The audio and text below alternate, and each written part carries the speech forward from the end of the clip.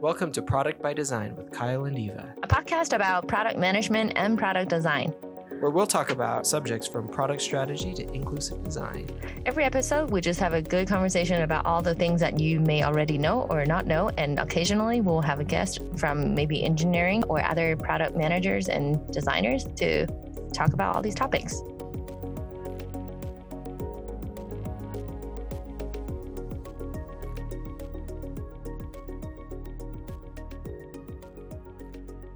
All right.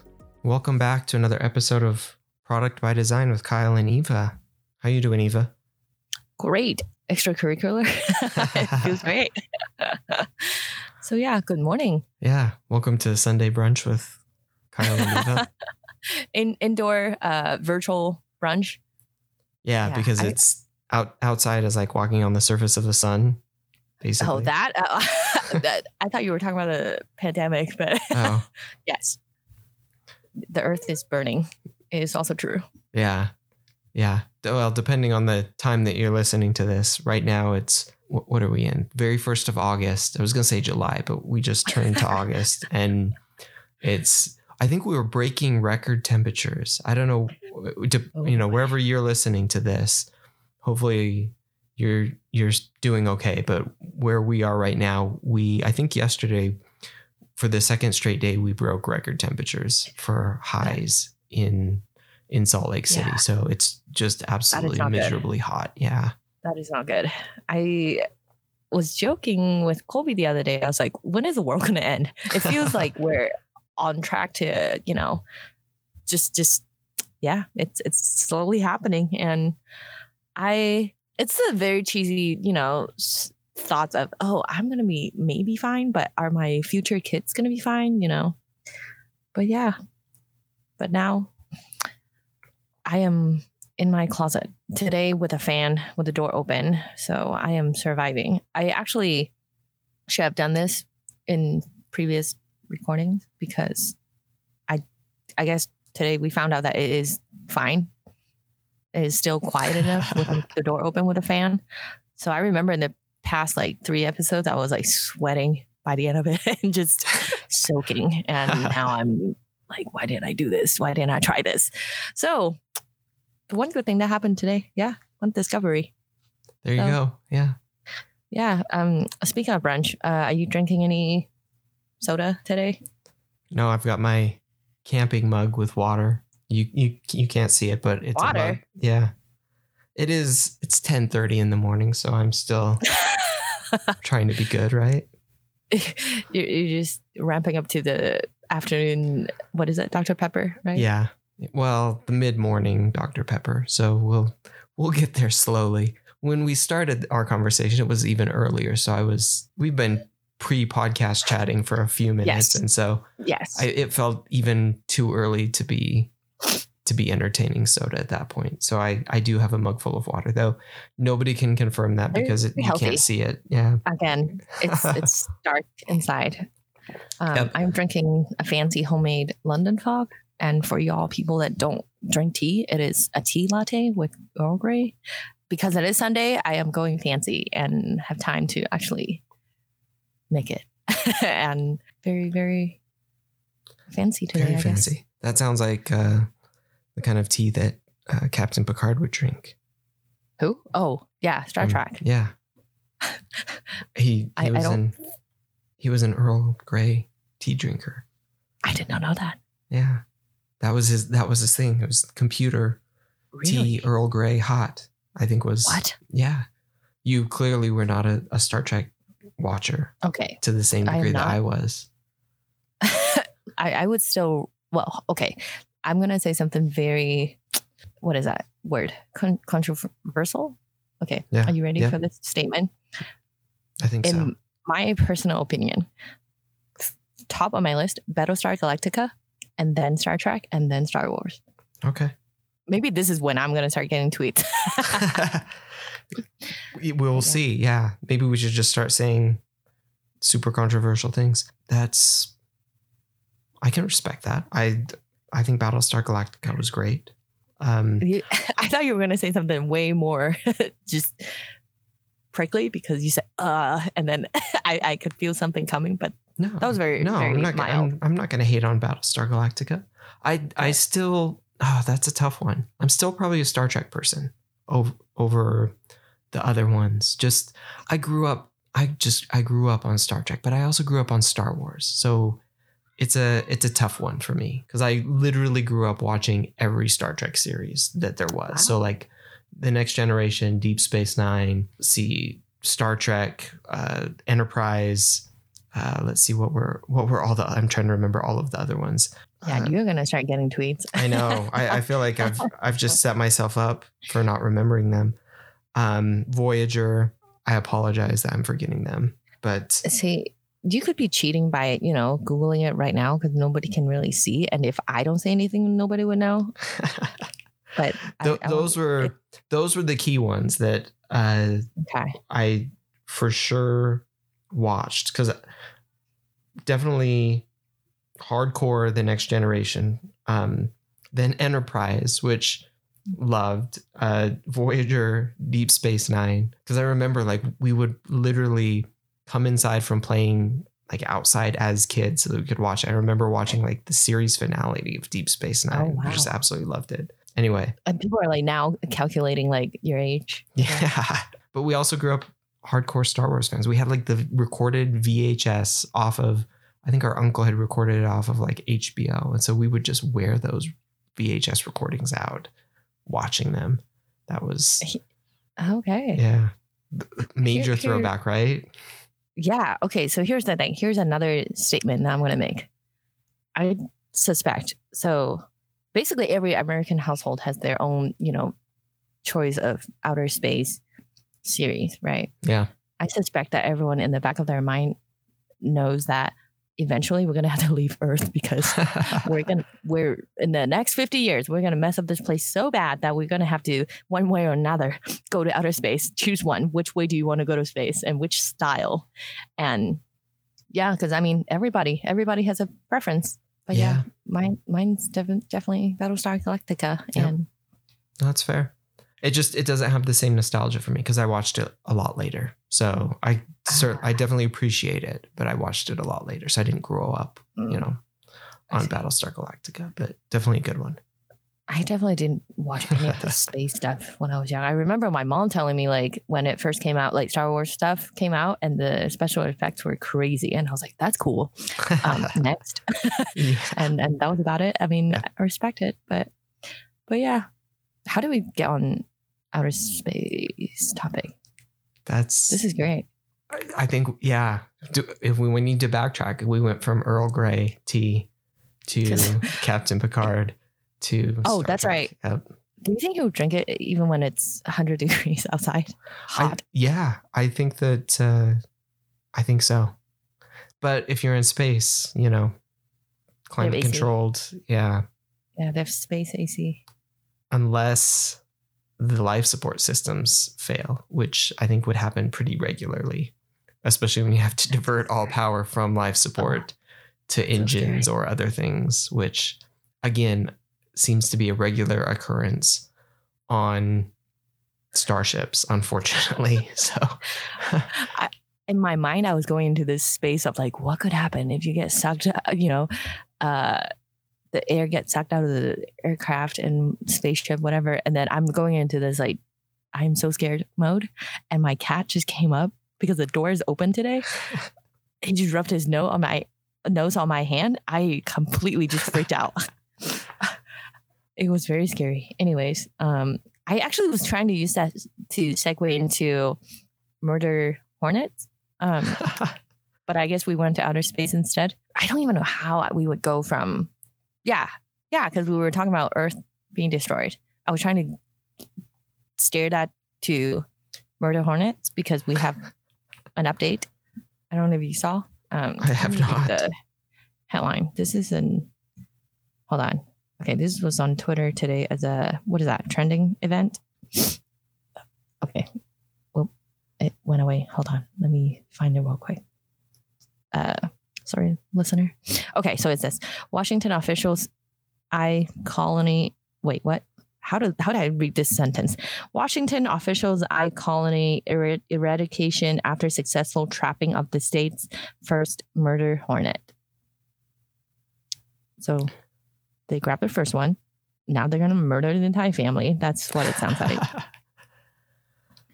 They are searching for the nests using infrared cameras and place additional traps to catch more specimens.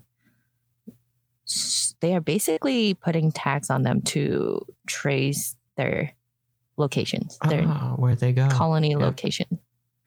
And they're aiming to destroy all their families by mid-September. Wow, this sentence is intense. Listen to this. Officials aim to find and destroy the nest by mid-September before the colony would begin creating new reproducing queens and drones. So yeah, we are murdering the murder hornets. We'll be fine by mid-September. Yeah, just hopefully. FYI. Hopefully. PSA for all listener. Yeah, that's the hope. We keep bringing it up. I feel like the murder hornets made kind of like an appearance early in 2020. And it feels like they were quickly overshadowed, or it was just a foreshadowing and they're going to come back at some point in the story, which just, that almost feels more like extra frightening given just 2020 in general. Like it's one of those things that it's like, hey, and there's murder hornets. And then they kind of go away and you're like, wait a second, what happened to the murder hornets? Did they just, we just kind of threw them in there? Or are they going to come back in a really bad way? And it's just one of those things you don't know. And I don't know.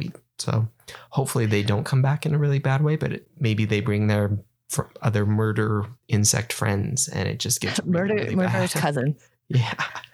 You never know. Yeah. You try and murder them and they just like, they bring murder ants and murder other types of insects, murder spiders. Yeah. You have a look of disgust on your face. I just wanted to go on record. Yeah. You truly look disgusted by the ideas of those existing. Yeah. I'm just imagining, I'm just trying to think of the book.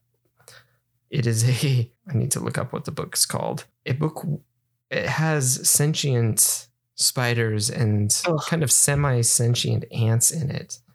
It's a very, very interesting book. But it very, very disturbing. That sounds like right up my alley. So please find out. I want to know. Yeah, I'm looking it up in my reading list here. I just want to make another statement. A lot of statements today. So, dear listener, I don't blame you if you always skip forward 15 minutes because it's fine. I do the same thing to certain podcasts. Yeah. So speaking of destroying worlds and all of that sort of stuff, it's called Children of Time by Adrian Tchaikovsky. So science fiction where humanity kind of destroyed its worlds and they had to kind of go off and reseed different places. And as part of that, they were going to recreate some sort of like, I don't exactly remember like the premise of it, but they were using some sort of biological agent to kind of restart the evolution process on a world. And it got sabotaged. And so they sent down like this biological agent, but rather than sending like the primates that were going to kind of restart the evolution of humanity, the biological agent just went down and ended up. Is this spoiler? Infecting. Are you spoiling the whole book? No, I'm. This is just the start of it. So this is the very beginning. Infecting. That's the start of it. Yeah, infecting other things. So I see. And this is the story of the humans who survived and the other things that survived as well, and how it all plays out. Very, very fascinating, but you'll have to read it to find out the story of what happens. But it does have like that's crazy, that sort of thing, which as we talk about murder hornets and murder ants and murder spiders, that just anyway, got me thinking about that specific book and how I don't want to encounter those types of insects and things like that. And this is another perfect segue into what we're going to talk about today. And really, sometimes I think about, does my job really matter if the world is gonna end tomorrow? Like murder hornets and pandemic, all these things. But yeah, hopefully life still goes on the way we want it to. What a dark segue, but yeah. Oh, we need to find better ways to segue into topics.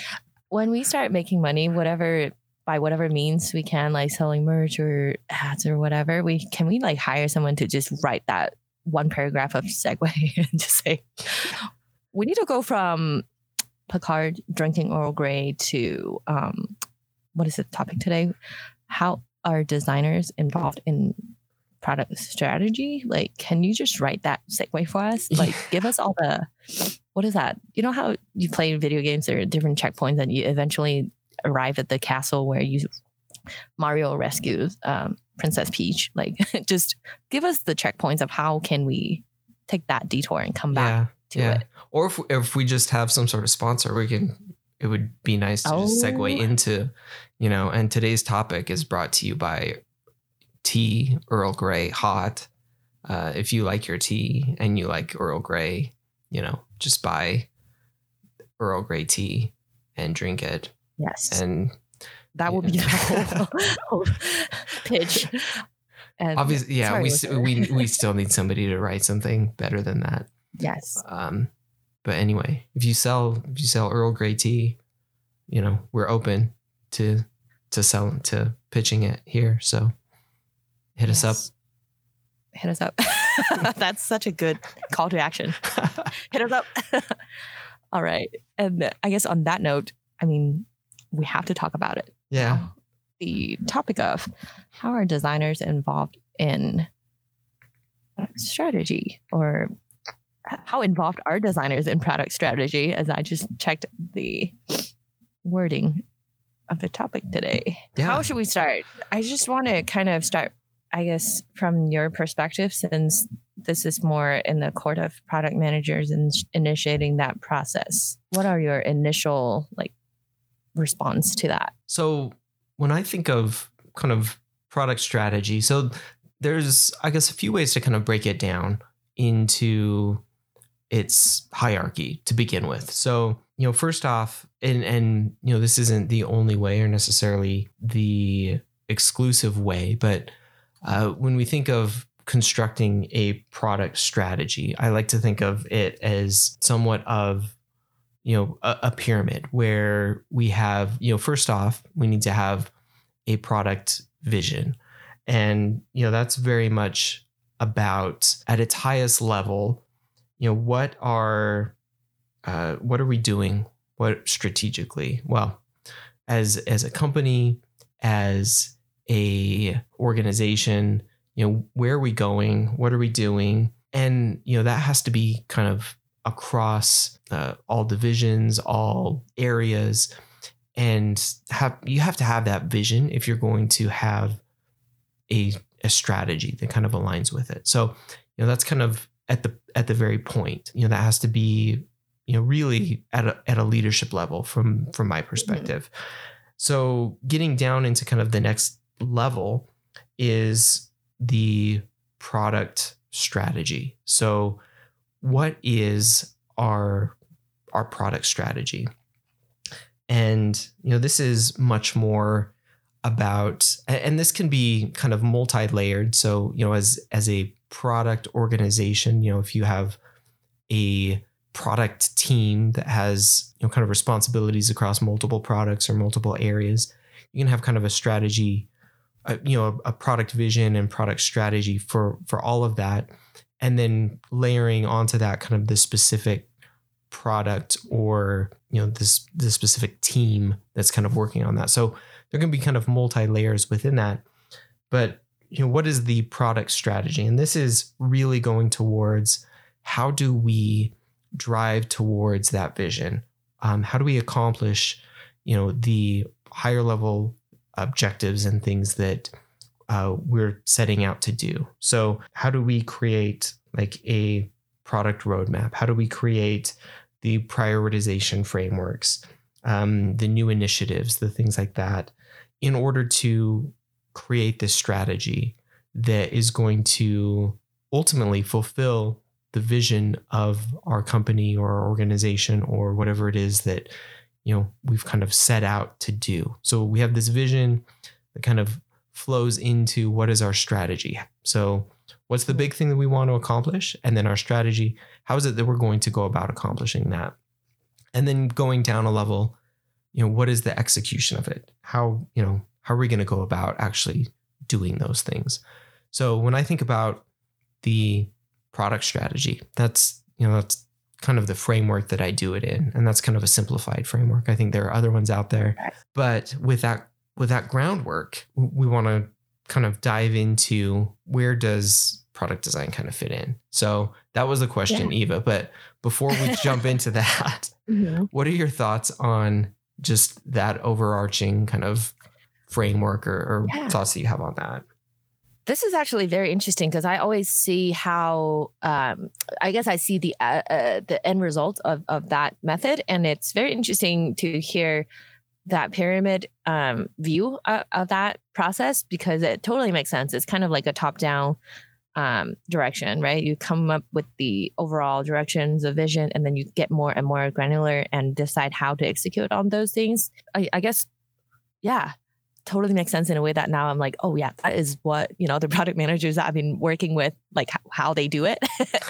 So that's very interesting. And I have a question about that too, is when, as a product manager, when you're going from a vision, one step down and then down to the granular level of how to execute, what is usually the biggest headache in that process? Oh man, that's a really good question. I'll give you the product manager answer. It depends. I think that it does depend on where you're at organizationally. At least I've found, where your organization is at, where your product is at, like a whole bunch of different factors as far as, what is going to be the most difficult part. If your organization doesn't have a clear idea of where it's going or what it wants to do, that sets the stage for pretty much every difficulty that you can imagine, because, you're not going to be able to have any clear product vision or product strategy other than, be ready to kind of shift at the whim of, whatever comes next. And so that's very, very difficult as a product person to try and create any sort of like long-term product vision or product strategy for what you're doing if as a company you don't have any clear idea of what your company vision or company strategy is. So I think that's a really, really difficult spot to be in. I think that in other cases, it can be, there can be other difficulties as well, or other headaches as a product person. Getting into the execution too much is another one that I've seen fairly frequently from a lot of product managers. So spending too much time in kind of that execution phase or execution mode, and not being able to spend enough time in the strategic thinking or vision creation is a really difficult one, and frankly a really common one, where you get so wrapped up as a product manager in executing that you completely lose sight of the strategy and vision that, at some point you don't have any clear picture of where you're going. You're doing great executing on, what you had kind of laid out, or possibly what was laid out for you, and delivering on things. But at some point, kind of the runway runs out, and you have to kind of pause and say, okay, where are we going next? We've been delivering and doing awesome at that, but we don't have any clear picture now of where we're going to go. Right. That's a really easy one to get into, because delivering it's very measurable. It's very apparent when you're delivering on things. and, creating a strategy and a roadmap and all of those things, they're very, very important, but they don't have the same weight as delivering consistently on, new features or new code or new things like that. And so being pulled constantly in the direction of we need to execute, we need to get things out is a very, very easy thing to fall into as a product manager as well. So those are some that come to mind very, very readily. I'm sure there are lots of other ones that folks will have or that come to mind for product managers as they're thinking about their main headaches, but those are two that come first to my mind. Any that you've seen or that you would have suspected there? Oh, I mean, I really just feel for the two situations that you mentioned. First is the lack of vision and not knowing where to go. And the second scenario being the getting too caught up in the ground level, execution. Like, I think the second one probably is something that I've witnessed more up close and personal, because, that's where I feel like as a project designer, I'm involved more. I know that we have talked about the idea, like you shouldn't be falling in love with the solutions, but you have to fall in love with, the problem first as a, product person. Right. And I think that's where is the end result of falling in love with the solution, and you just keep all your resources and all your effort into something that might not align with the overall vision just because you're so caught up with that one portion of it. And to me, I can almost like visualize it like you're in the middle of a forest. You don't know where to go, but you're just like, oh, let's just take a left turn in the next fork, but not knowing where you want to end up, or, getting too caught up with the immediate solution of like, oh, is it left? Is it right? But without, just that awareness of, where do we want to go? Yep.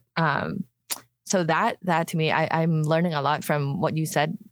Because again, I think, I guess taking a step back too, the reason why I asked you, where you see headache coming in is because how can, product designers help in that process to, help define it, help present it, or whatever it is that we can be a part of? Because in my personal experience, like the product managers I've worked with are very good at sharing what the vision is so that we're on the same page. But I think that part still relies, definitely a lot on the product manager to define that, that top level vision, or, as a group, we do that together. But then as we get more granular, how do we execute that? At least from my personal experience, that's where I get more and more involved and bring, the how to do it, to the table more.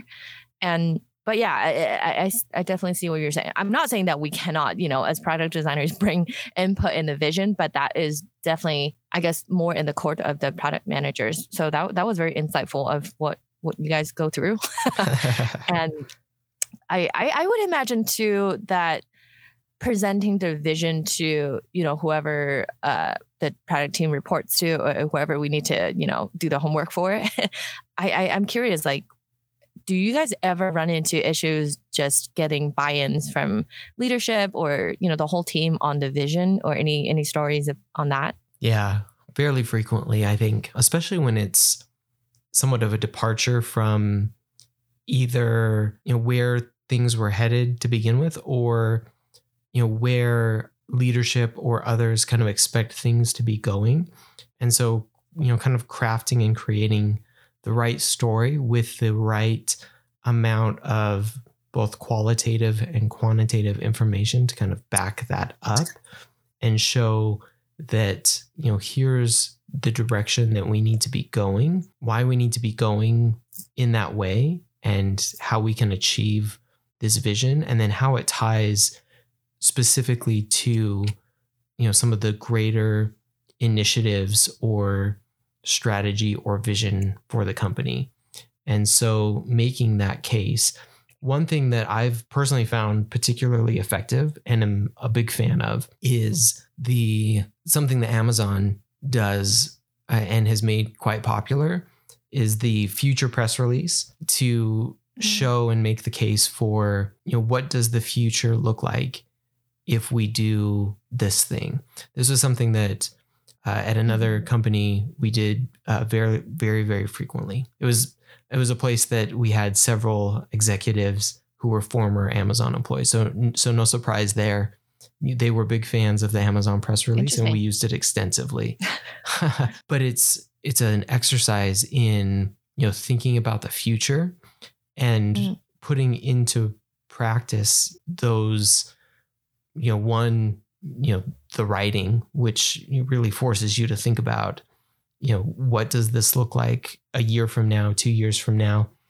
And, what is the data that's going to back it up? And what do we know now? And what do we need to know in order to make this happen? And so creating all of that to kind of put the case together, and then allowing people to poke holes in it and to debate and question is another, I think, really important thing. It's not just, making the case for it, but it's having like open, healthy debates about it, which is another very Amazon type thing where you're not just kind of bringing ideas to the table, but you're bringing ideas out, and then everybody gets to basically openly debate and criticize and, like I said, poke holes in what it is. And that's ultimately what makes these ideas a lot stronger, is because it's not just, one person kind of putting it together, but it's, going and defending it. And then anything that isn't kind of up to snuff, then it goes through multiple rounds of refining and multiple rounds of fire, basically, before it makes it all the way up to kind of presentations. And those can be incredibly, incredibly grueling in order to get, I will tell you, I felt like I lost significant amounts of sleep in going through those types of things, in getting ideas pushed forward, but they were significantly better for it in doing that sort of thing. So like I feel like I've gone the rounds in those, in getting ideas kind of pushed forward, but I think it's a great system for doing it. I can't say specifically how Amazon does it, but I know that that's the way that we did it in kind of an Amazon fashion, and the way that we've had done it in some other places as well that were, I'd say, very open and somewhat in your face as well. Yeah. So it's those kinds of debates and things like that I think bring out really, really great ideas and great thought process. Yeah. Great results. Wow. In the middle of, as you were describing that process, I just couldn't help but just say, like, what a scary process, but very healthy, right? It's kind of making sure the end result is as good as it could be. And it goes through not just one brain, but, the group could refine it as much as, the group together could. And I think that's beautiful. And I mean, that practice, I think, not just for product managers, I think everyone should adopt that in one way or another. I mean, that's why in my world, we do design review and kind of go through these thinking and just kind of vet the idea or the execution out before we present it. As I think doesn't matter what we do, there are always other people that rely on us to deliver, our responsibility in a way that is, I guess, buttoned up. And we need to have the answers when someone come and ask, like, why is this done this way? And all aspects of it, it's already, I guess, has gone through this quality control process to get it all polished up. That's really cool. And that process too, and bringing it back to our topic of, like, how can product designers help? And the one point, tell me what you think of this. And I really think that user research and helping to put some of that data behind the vision, behind the execution from the research or testing, angle really strengthen the vision, or making sure we're kind of like what you always say, building the right thing, building the things that user actually want or need is very, very important. And is there other ways that you see, or maybe little bit in those areas so that the designers can help, or any UI UX people can help in that process?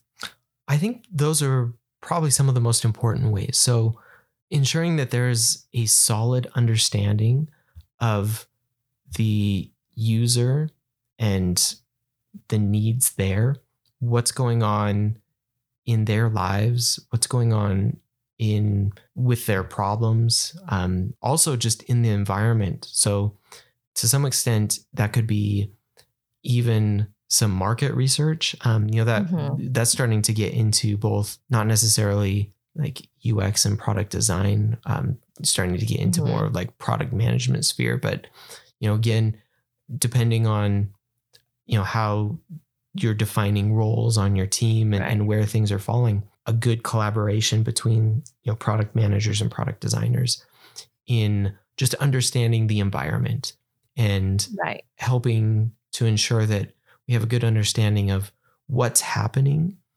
and why it's happening, and that we know where we're going to go in the future, so that we're not getting off track and we're not solving the wrong problems or trying to solve less than optimal problems or doing it in less than optimal ways. So I think that those for me are the real keys, is just developing that really good core understanding and making sure that we're just continually informed as a product team. Also, again, kind of like you mentioned, informing those decisions with a lot of the research and data, quantitative and qualitative, as we go, so that we are continually refining that vision and strategy for what the product is and what it should be in the future, because that is going to be an ever evolving thing, and making sure that it is evolving and that we're not kind of setting a vision and a strategy and a roadmap and then forgetting about it, or kind of executing on it for the next year without ever revisiting our assumptions, because that is how we get off track really, really fast. Or maybe not really fast, but that's how we get off track over the course of a year, is we set the vision and strategy and roadmap, and then we execute on it for a year, and we look back and realize that we may have been on target in the first month or two, but then really started to veer off over the next, 10 months. And maybe not dramatically, but the user needs started to shift, or the market started to shift. Things just started to shift, and we weren't paying attention like we should have been, and we weren't informed like we should have been. And we got into that execution and, weren't paying attention as much to the strategy and the vision like we should have been. And it didn't inform ourselves like we should have. I mean, talking about like things changing, right? It's all the external factors, like there's a pandemic. How do people use your product is going to change depending on who you are. And even just think about my own experience, like how I use Grubhub, DoorDash is very different than how I used it before. And because it definitely changed in a way that I use it maybe 3 times a week versus before it was like once in a while, we're going to get something nice. And it's more of a staycation during the weekend type of feeling. So that's very interesting. And there was 500 things that just happened, but I think that bang that you did just knocked it out of my brain. That's my excuse.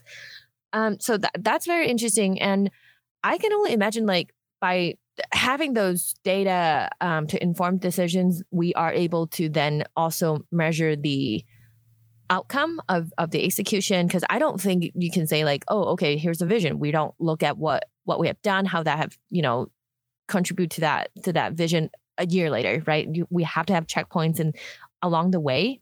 And I think having those data, at the beginning of the journey, when we set the vision and commit to it and say, okay, these are the qualitative and quantitative checkpoints. So halfway through, or, in a quarter, like how do we measure that and say, have we made any progress? And having those metrics, I think definitely, it's not like a nice to have, it's a must have to understand, does this vision still stick? Considering, again, using 2020 as an example. The world's changing, right? So I can only imagine that being very, very helpful to have these metrics to keep you in check, and also continue to, I guess, listen to the users and just see the trends, where things are going for your products. With that said, it's definitely, again, just a collaboration between designers and product managers, and doing all the tests and making sure we check in regularly on how we are delivering to deliver to that vision that we have both, committed to. Yep. Right. Exactly. Yeah. And is there anything else that you think, like a product designer or in any ways that we can help to, I guess, help us all to stick to the plan or even maximize the execution, the outcome? It's a good question. I think we've covered a bunch of the most important ways. And I think if there's anything else, like from a product team perspective, I really think of it as an open collaboration. And that's definitely been the places where I think it has worked the best as far as teams I've been on, teams that I've had working with me, and teams that I've seen. So however you can get involved in creating the vision and strategy and then the execution, I'd say, go for it. And don't, there doesn't need to be like strict definitions of, this is the role for the product manager, and this is kind of the box that they fit in, and this is the box for product design and for engineering, and everybody needs to kind of strictly fit into it. I think that it's really, the more you collaborate together and the more you can say, here are the problems that we need to solve, here's what we need to ultimately come up with, and how can we best do this, and what are the strengths that we each bring, and how can we maximize those. I think that will be one of the best ways that you can go about it. And honestly, there will be, some product managers that probably don't have, that they may lean more to some of the technical side, and they may have more of a technical background. And so there may be product designers who bring more of a business or a market focus to some of it, and may be able to bring some of that experience in. Or it may be another way that a product manager may bring different sets of skills that they may have, more of that market and business experience, and a product designer may have other skill sets that they can bring in creating that. So finding the right balance of those things, I think is really important, but ultimately being focused on how can we create, first off, that product vision, and then have that align with the overarching company vision and strategy. And then how do we create our product strategy that helps us achieve that vision that we've set? And then how do we execute on it?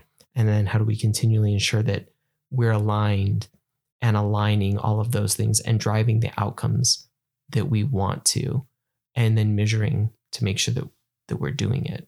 Those are, I think, the real keys. I feel like you're just dropping like wisdom left and right. Like those are really good points. And I'm glad that you brought up engineering too. And we're not representing, that side in the conversation that we have, but doesn't mean that engineering shouldn't be there. Like that is definitely the third, third side of the triangle. How do I even put that in a sentence? Anyways, the trifecta that we're missing here. But I think it will be interesting to get someone from the engineering side with us probably soon to kind of, I am interested in hearing how they think about all these things that we've talked about, just like how they get involved in product strategy and also executing design and all these different things too.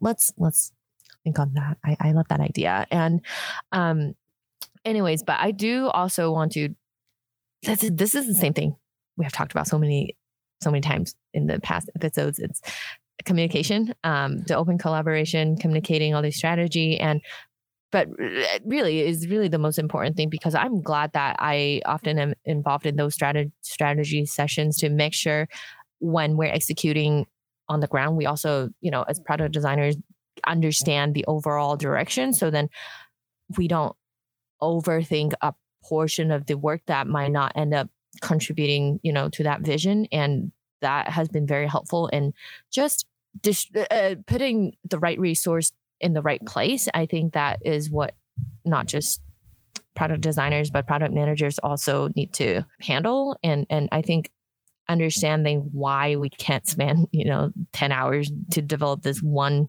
thing that might sit more in the peripherals of the vision versus something else that is more important, like totally makes sense. And in the past, like we have always done those discussions, with product designers and engineering and product managers together, kind of go through that process you mentioned earlier of vetting through the idea, making sure the architecture fits to that vision, and resources, timeline, everything needs to align. And I think that really is where the strength of a product manager, comes in, right? It's the ability to take all these factors into account and coming up with the best plan to, move forward, and how we present it, visions. And some of the best product managers I've worked with are always able to present a plan with the visions and all these external factors, internal factors already put into, a plan to explain how to execute and why we want to execute the way we do, and to present to the stakeholders. And I feel like those are some of the best, vetted, buttoned up vision / plans to execute that I've seen. And so, yeah. And I just, I love everything that you have mentioned on how to make sure everyone's involved and that collaboration, it's all there. So the end of my thought. Cool. Good. This is the end of the discussion. I think so. Yeah, I think we covered a lot of grounds and how and the what and the why. I definitely am interested in hearing what people go through, because I think the headaches that you talked about at the very beginning are very probably universal to a lot of product managers. But I'm interested in hearing like how other companies they experience this, and I can only imagine that some of the bigger companies have a harder time to get that collaboration together. And even looking at my husband Colby, he's a product manager in a much bigger org, and the way they do product management is very different, and the way they strategize is not as bite-sized, is very elaborate and just a completely different process than what I am used to. That is very much like, hey, let's talk about this and have a very instant, back and forth, instead of like, oh, everything is more down on paper. There is an exact process. And that's just a different style of doing it. And it's very interesting every time when I hear how he talks about that process happens versus, the style that we just mentioned. But yeah, collaboration and communication. Yep, exactly. So the shout out and gripe zone to wrap it up. Wrap it up. Let's do this part quick, because I know we talked a lot earlier about all the, I don't know. Did we gripe about anything at the beginning of the episode? Actually, no, I don't think so. No. I'm not as pessimistic as I thought, maybe. But do you want to go first? Sure. So shout out for me to the Timber King 2000, which, for those who don't know, it is a very large portable milling machine. So it's on a trailer. Wait. Yeah. Milling machine. Yeah. So you can mill lumber on it. You can take a log, basically, put it on it, and cut the log down into boards and do that. Yes. It's amazing. And we did this, it's been, I guess a week and a half ago now or so. And it was it was so good. We found somebody who had a Timber King 2000, which apparently there are a bunch of different models. Timber King 2000 is kind of like an upper end one, which I looked it up. Super expensive. I would absolutely buy one because I want one now, but very, very expensive. I'm looking this up right now. Yeah, so I definitely could not justify the purchase of a Timber King 2000. But Timber King, if you're out there and you want to throw some sponsorship this way, we'll throw one more Timber King 2000 on there. Anyway. Okay, what's the model that you have? We use the Timber King 2000. Wait, what? Yeah. Anyway, but yeah, my parents, they had to cut down a tree. And so we saved a whole bunch of the logs and we milled them. So we had a whole bunch of longer pieces from the tree and we cut them into long boards. And so now we're going to use them to make just a bunch of stuff. So super excited, but it's basically, so it's got a blade on it and you can put really big boards into it. And it's kind of like a bandsaw, but that lays flat. And you can just cut logs down to whatever width and size that you want them. And so we cut a whole bunch of them. And it was amazing. I had originally thought about doing, if there's anybody out there who's seen like chainsaw milling, where you like take a chainsaw and like cut the logs with a chainsaw. That's what we were looking at doing, but that's just a ton more work. So we were very, very happy to find somebody who has a portable mill that they were able to come and we were able to put all of the logs up there and do the milling. So it was really good. Anyway, there are less expensive portable mills out there, as I was looking them up just to see, starting in like I think you can get like a really basic one for like $3,000 and then like one on a trailer for like $10,000. And then they go up quickly to like $70,000 if you want like a nice one with like hydraulics and everything. Anyway, if you're doing a lot of milling though, I guess it's a cool way to do it. Take it around, do milling and stuff. But yeah, I'm been doing a lot of woodworking and stuff, and I just finished building a maple dining table a little bit ago. And so this was a maple tree that we had milled. So going to be doing some more woodwork with the maple tree. Wow. This is so out of the left field that I did not see this coming. Because when you first started talking about Timber King, I was going back to the episode where you brought up grinding flour. Is that what you guys were doing? Like, is that what is that process called? Milling flour. Yeah. That's what I was thinking. Yep. I thought that's what you were talking about. And then I was like, Timber King, like that doesn't sound flour related. And the second I looked at it, I was like, this is definitely not even remotely close to what I was thinking. And I encourage everyone to look up Timber King 2000, because even when you mentioned portable, I was not thinking a giant thing that has basically a ladder looking, conveyor belt thing you can roll the wood across, right? Oh yeah. It's on hydraulics too. So like you roll the log over to it, and then it's got like the hydraulic arm that lifts it up, which is good because I mean some of the logs that we had were super heavy. Like just even rolling them was almost more than we could do. So, but you have to understand when you say portable, I was thinking like a KitchenAid size. Oh yeah, not portable in that way. Like portable in that it's a trailer that you hook up to a truck, and that's the portability of it. Oh wow! Like yeah, when you didn't mention trailer, but I was also still thinking like a bigger KitchenAid. But here's the thing: I was not in the same realm of the world that you're in. Like this is so cool, but portable. There needs to be a better word. I mean, it is portable. What is the definition of portable? When you're talking about a mill, I guess anything that can move off site, because for a mill where you're actually milling lumber, most of them you have to actually take the lumber to the mill, which was we weren't excited about that prospect, just given the number of logs we would have had to have rented a trailer and then somehow gotten the logs onto the trailer, which probably would have meant we would have had to have rented some sort of machine to like actually lift up the logs and put them on the trailer. So anyway, it would have been a whole big thing, which we were not prepared for. So anyway, the portable mill was the answer, which around here, there's just not a ton of, unfortunately.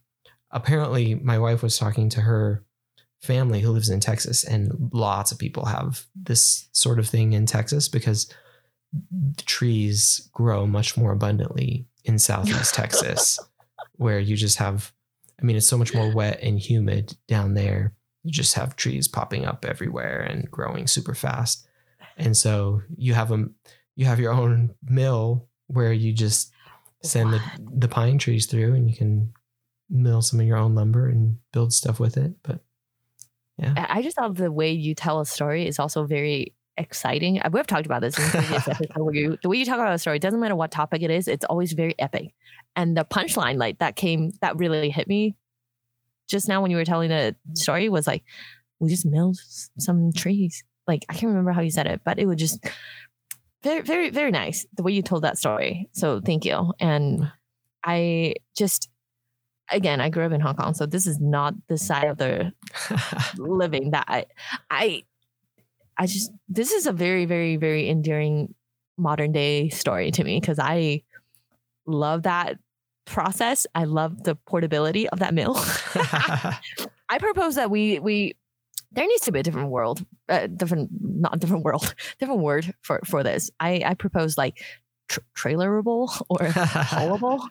A haulable. Yeah, there you go. Probably that this is just me, my mind being blown away by the stuff that goes on behind the scenes of how your household, functions, where we just like I mentioned, we do Grubhub, we do DoorDash. It's very we're very pampered in a way, but I do like woodworking. Definitely not milling my own wood, but in the past, I don't know if I've ever told you I have built, with lumber from Home Depot. So it's not OG wood. That I built a daybed with it when I was not poor. I wouldn't say I was poor, but needed to be scrappy about certain things. And it also sounded really fun to do woodworking. So yeah, now it's like going one step further behind the scene to understand there is a way to mill your own wood is very just opening my horizon. Yeah. Yeah.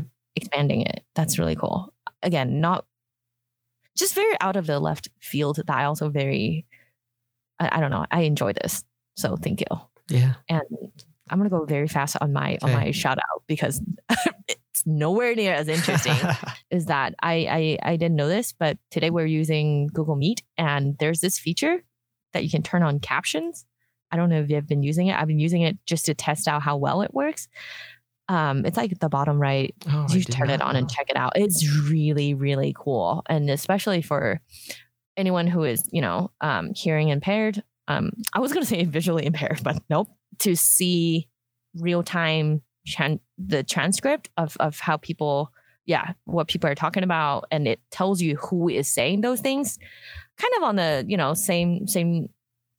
same track of last time I gave Otter AI, Otter.ai a shout out on their product to give a real time transcript. This is very much the same thing, but living inside Google Meet, which is, I'm pretty sure it's a free service, right? It is. And I just turned the captions on and it's cool. Is awesome. Yeah. Right? No, that's way cool. And it's a fairly real time. It is. It's wow. Super accurate too. Are you watching? I am. Yeah, I'm watching. Yeah, I'm watching it. No, it's really cool. I cannot believe this is free. First of all, it's great. It is. Yeah. So anyways, this is probably my favorite thing to, witness is technology helping people to get things done. No gripe for me today. Just a true shout out. But before we started recording, I told Kyle that I want to talk about Netflix versus Hulu app. I have a lot of gripes on that, but but today just positive shout out on Google Meet. This is really, really cool. Yeah, it is. Well, that's a good note to end it on. Yes. And that's it. Okay. All right. Well, thanks. Thank you. And I guess anyone needs a portable mill, Timber King 2000. And yeah.